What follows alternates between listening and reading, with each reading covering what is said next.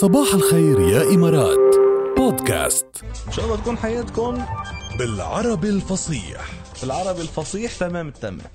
إنه حياتي مش تمام، عرفتي كيف؟ لا تكون تمام حياتكم يا جماعة. اليوم بالعربي الفصيح سألناكم هل نقول ضحك من أم ضحك على؟ في كتير إجابات وصلتنا على 708، بس بدنا نقول ألو لنيفين. كيفك يا نيفين؟ أهلا، صباح الورد. كيفك اليوم؟ تمام الحمد لله تمام. شو يا نيفين، شو بنقول ضحك من أو ضحك على باللغة العربية الفصحى السليمة؟ ضحك من. ضحك من، ليش يا نيفين؟ والله يعني في القرآن مكتوب في سورة النمل عن سيدنا سليمان لما سمع النملة فتبسم ضاحكا من قولها. من قولها 100%. برافو عليكي.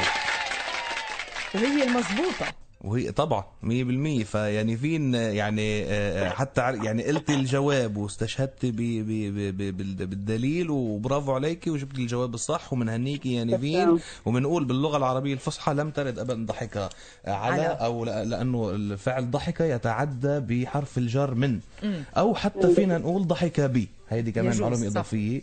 يجوز نقول ضحك به أو ضحك منه، بس مش ضحك عليه. اوكي، فضحك نحن بنقولها بالعاميه يعني بس نحكي بين بعض بنقول ضحك عليه. الاس ام اسات تقريبا جد اللي وصلتنا اخذينها بالعاميه، انه نحن بالعاميه أيه. بنقول ضحكت علي او ضحك علي او ضحكت على النكته اللي قالها او علي اللي قاله، مش مني اللي قاله، بس هي الصحيحه من. مشكوره يا نيفين. العفو، صباحكم سعيد. صباحك ورد. صباح الخير يا إمارات بودكاست.